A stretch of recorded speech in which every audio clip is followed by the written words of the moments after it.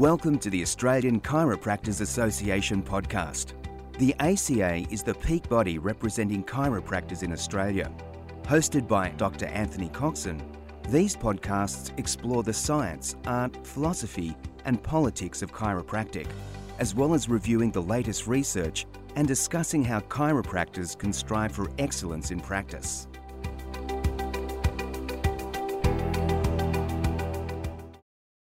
Welcome to the Australian Chiropractors Association podcast. I'm your podcast host, Anthony Coxon. Hip pain is a common reason people seek help from practitioners such as chiropractors.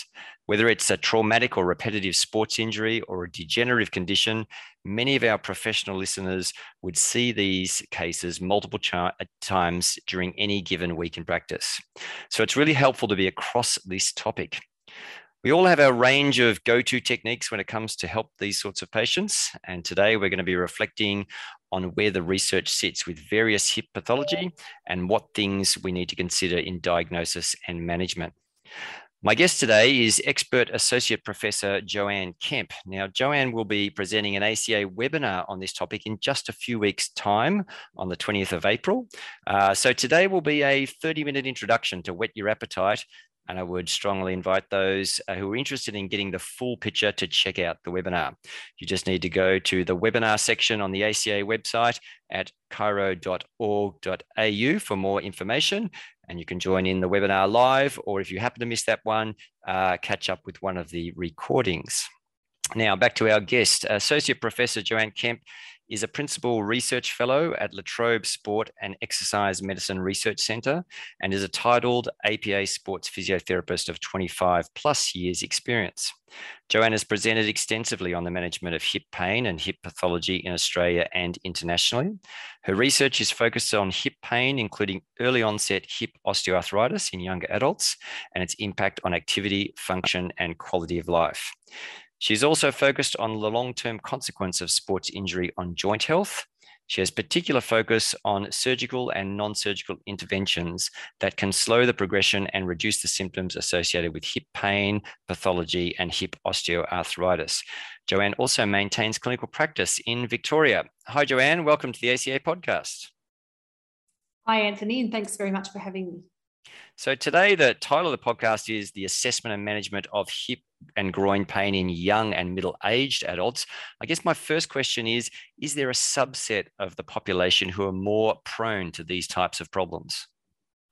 Yeah, it's a good question. And to be honest with you, hip pain can affect people right across the lifespan. So you see, obviously, we know of hip dysplasia, which affects infants. And we now know that actually a lot of infants are not diagnosed where they should be, and that the acetabulum can continue to develop through adolescence into adulthood. So in young adolescents, you'll often see hip dysplasia. And then as they mature into young adults, that's when we start to see the hip and groin problems that affect athletic populations. And that's what we're going to really focus on in the webinar is things like FAI syndrome that affect those young and active young and middle-aged adults. And then as we get older, we certainly see hip osteoarthritis, and that can be evident, from people in their mid-30s onwards, depending on what the things are that precipitated arthritis. And then there can be all of the soft tissue causes of hip pain. So, for example, in, a really common thing that you'll see in middle-aged women is lateral hip pain that can be gluteal tendinopathy, or sometimes referred to as trochanteric bursitis. So it can affect people right across the lifespan. And I think having that understanding of the different presentations at different stages can really help you try and hone in on what it is that might be causing the pain in the patient that presents in front of you. So what are the more common etiologies, and is there a sort of standard terminology or classification to describe these types of problems? Yeah, so we're getting a much better picture in that active young and middle-aged adult population.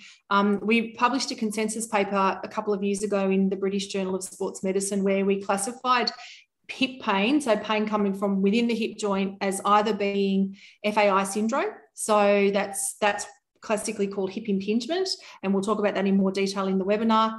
Hip dysplasia, acetabular dysplasia, or hip instability. So that's classically where the acetabulum is shallower than it should be, and so the hip doesn't have as much structural support, and so that can create instability. And then you can also see other pathology where the bony shape might be normal, but the patient might still have other things that are contributing to their pain. So things such as labral tears, ligamentum teres tears, and other things, isolated cartilage tears as well, that can also contribute to somebody's hip pain. So let's talk a little bit about femoral acetabular impingement syndrome then. Obviously, that's a bony change that happens in and around the hip joint. Is there a link between these sort of changes, which typically occur in a younger person, and osteoarthritis in an older person? There is. So there have been some studies that have looked at people who have the bony shape associated with femoroacetabular impingement. So when we're talking about FAI, we'll call it FAI syndrome. To be classified as having FAI syndrome, you need to have a particular shape of bone, but you also need to have symptoms. So if you don't have any pain, you don't have FAI syndrome, even though you might have the shape that's typically seen in the condition. Yes. And then you need to have the signs as well. So forgetting about the symptoms and the signs, if we just talk about the bony shape that you see in people with FAI syndrome, that can either be cam morphology, which is where you get an extra bump of bone on the head-neck junction of the femur. So rather than having that nice spherical shape, it tends to be flattened out. And so that neck of the femur can impinge on the acetabulum and potentially cause pain. So that's cam morphology. Pincer morphology is when the acetabulum is deeper than it should be, or it's more retroverted. And so you get that impingement because of that depth of acetabulum. And you can have mixed, where you have both the cam and the pincer.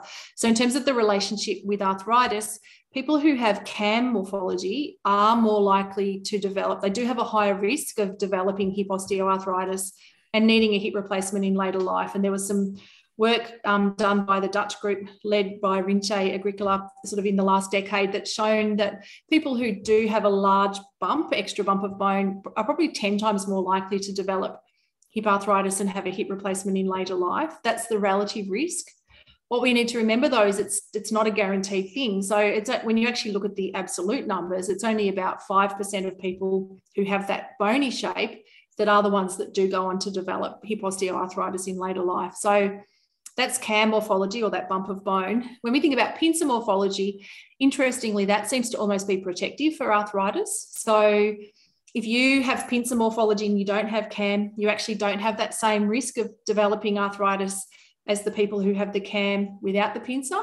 Right. And if you have pincer and cam together, you still have a lower risk. And so we think it might be because the socket's just deeper all around, that you actually just can't even get into those positions of impingement in the first place, because your hip just doesn't move that far. And so therefore, potentially that protects you. But we don't really know why that is the case. But certainly if you've got cam, you do have a higher risk, but it doesn't mean that everyone's going to go on to develop arthritis.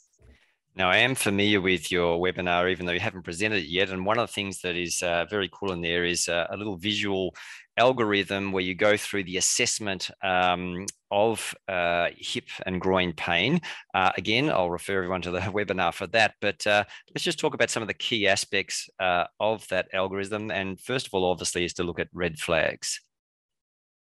Yeah, so look, red flags are really important in people who present with hip pain. And there are a few really key things that I think any clinician who sees this population of patients should be aware of. So one of the really important things is that the hip is a really common point where someone who either has cancer or has a history of cancer, particularly breast cancer and prostate cancer, that bony tumours commonly metastasize to the hip and the pelvis. And so it's really important to ask someone about their history of cancer, and if they do have a history and they have pain that perhaps isn't responding the way you would expect it to treatment, or doesn't seem to make sense, it doesn't seem to have that mechanical relationship, I think it's really important to be aware of that. Stress fractures are really common. Well, they're not really common, but they're something we need to look for in people with hip pain. So particularly if you're seeing someone who is perhaps has a really a small body mass, and who may, be a distance runner, who perhaps has some of those energy deficiency things that we can sometimes see in our elite athletes, that you need to be aware of stress fractures. Dancers and gymnasts are also prone to stress fractures in the hip, as well as long distance runners. So that's another thing. Avascular necrosis is another issue that we need to be aware of. So people who've had prolonged cortisone use, people who've had a history of alcohol abuse are more risk of developing avascular necrosis in the hip. And then we also need to to be aware of potential, things like acute infection. So if someone is really unwell and their pain has come on really suddenly and acutely, that we have to be conscious of that. So I think with all of these red flags, if somebody presents to you and it doesn't make sense, the clinical picture doesn't fit what you would expect with a musculoskeletal condition, or they're not responding to treatment the way that you think they should be, I think we just have to have those red flags at the front of our minds if you have any suspicion that might be the case, because I think perhaps we see red flags maybe more commonly in the hip than some of our other peripheral joints in the body. Very good advice. Now, as far as distinguishing pain from the hip versus the lumbar spine or pelvis, I'd imagine many chiropractors are pretty good at doing that. But what's your sort of go-to checks, and what criteria do you need to distinguish a hip problem from a back problem? Look, it's hard. Sometimes it's hard to be really certain, and there's a lot of overlap. So you might see someone whose primary problem was originally a hip problem, but they've developed lumbar spine problems because they can't move their hip as far as they normally would, so they are loading their lumbar spine more, and vice versa as well. So, but I think, so you will see a lot of overlap. It's often not clearly just one or the other. They're not mutually exclusive, but it's good to know which you think is the primary driver of their pain. And the presentation will be quite different. So people who have pain that's coming from the hip joint itself that isn't one of those red flags, in most cases, the pain is in that anterior hip groin region. They sometimes, around about half of them, might have posterior pain sort of through the buttock, but if they don't have that anterior pain, then it may not be the hip. Limping is another really good sign. So if someone comes into your clinic and they're limping, they're much more likely that their pain is coming from the hip than the lumbar spine. And there's some good tests that you can use to rule out hip or lumbar spine. So, for example, if someone does repeated lumbar movements, or particularly extension and rotation of the lumbar spine, and it doesn't reproduce or change their pain, then probably it's not the lumbar spine. You might be looking at a hip. And then so it's a good test. A negative response is a good test to rule out the lumbar spine. And then in a similar way, the flexion, adduction, internal rotation, or the Fadir test as a pain provocation test is a good way of ruling out the hip. So if you do that test and it comes back as being negative, it doesn't reproduce their pain, you can be relatively sure that probably the hip's not the cause. Straight leg raise is another good test that if the straight leg raise is clear and it's negative, then it's probably not their lumbar spine. So just using some of those things can help you tease out whether it's more likely to be one or the other, bearing in mind there may well be some overlap. Yep. Coexistence of the two is very common, that's for sure. What about if we identify that it's a hip problem, what are the key distinguishing factors between it being a joint versus muscular? So this could be a psoas problem or an adductor problem, for example. Yeah, it's a good question. And again, it's a bit like the lumbar spine. It's hard to be really clear, and you do see a lot of overlap between them. So people may present with both, with a number of different things. There's not really great diagnostic tests for those problems like that have a really high specificity where you can be sure that they reflect that problem. But the Fadir test that we just talked about, so the flexion, adduction, internal rotation, has a high sensitivity. So if that's negative, you can probably rule the hip out. Palpation, I think, is probably one of our strongest tools. So being able to accurately palpate those areas. If palpating doesn't reproduce pain, then it's probably not those things. Bearing in mind, though, it is quite tricky probably to accurately palpate psoas when it's coming up through the abdominal region. I think we can palpate it when it crosses the hip joint reasonably well, but otherwise it is quite tricky to palpate psoas. So palpation will give you some input where the pain is. So asking them to point to their pain can often give you some good input, because those structures are quite, even though they're all in the same area, they're actually quite distinct where you'll feel them. So if it's abdominal, it will be above where the hip is. If it's psoas, it'll be a little bit more medial to that. If it's hip, it'll be lower than that. And if it's adductor, they're going to point down in under their groin. So that's where the pain is can give you a bit of input. And then just doing your good old-fashioned resistance, sort of manual muscle tests, resistance tests. They don't have great proven sort of diagnostic accuracy in the literature, but if you put them together, if either stretching the muscle or making the muscle work causes pain, then that gives you another clue. So I think it's taking all of those pieces and putting them together gives you probably a stronger clinical suspicion on what it is that's causing the problem. And then you can treat those things as well. So if your treatment that's targeted towards psoas, for example, change it towards psoas. I think with abdominal, looking at things like pain on common sneeze can sometimes give you a little information, but again, that's not totally accurate. So it's actually putting lots of pieces of the puzzle together to come up with your overall suspicion. So we've now done all our testing. We've identified that this is a hip. We're concerned enough to warrant imaging. What are we going to order? A plain film X-ray, or do we go straight to MRI? Depends a little bit on what you think it is. I actually think the plain X-ray is a little bit underrated. That can give you quite a bit of information in terms of the shape of their hip. So you can look to see whether they have FAI syndrome, whether they have acetabular dysplasia. Knowing that gives you a lot of clues about what else you think might be going on in that person. So I think we don't want to underestimate the value of a plain X-ray. It's cheap. We can refer for it easily.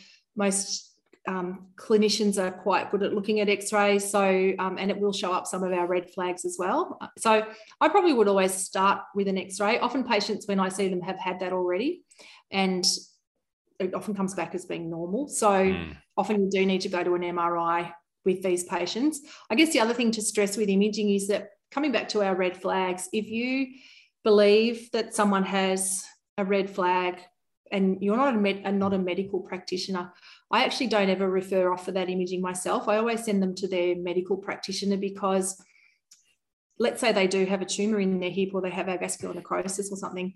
I don't want to be the one to have to break that news and interpret those findings and then give them advice on where to go next. That's way outside my scope of practice. So I think if you're looking for musculoskeletal, then yes, order imaging. But if you suspect a red flag, send them to the GP with a letter asking for the imaging, because then it's their responsibility and not yours to interpret those and deal with them if they do come back as being positive. Yeah, that's a really good point.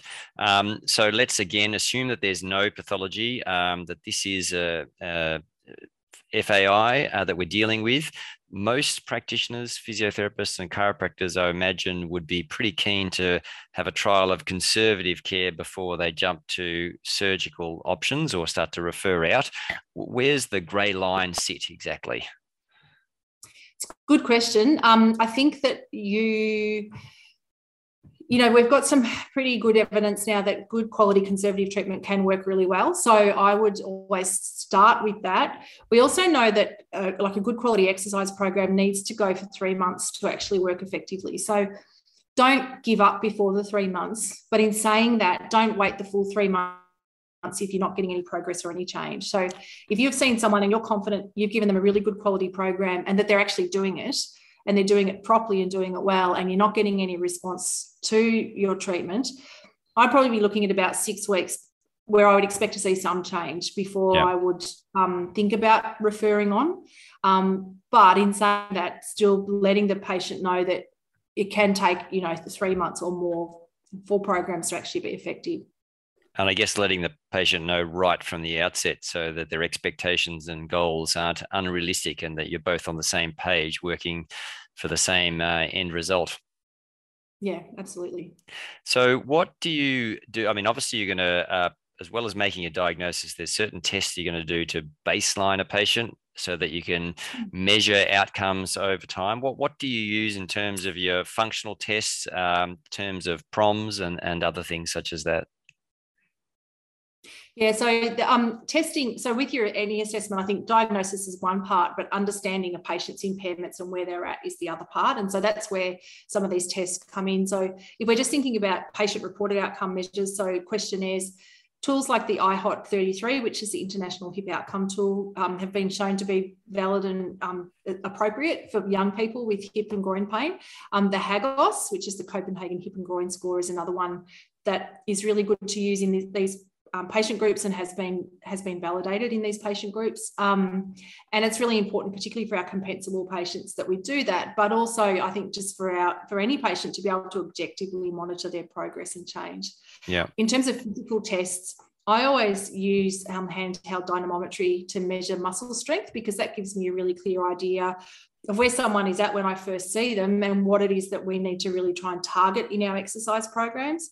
Yep. And it also is a really good motivating tool for the patient that if they know you're going to measure their strength, they'll do their exercises. So I really like handheld dynamometry. I also like to measure range of motion, particularly flexion range of motion. And the reason for that is when you measure it with an inclinometer, it's a very precise measure. So it's quite sensitive to change over time.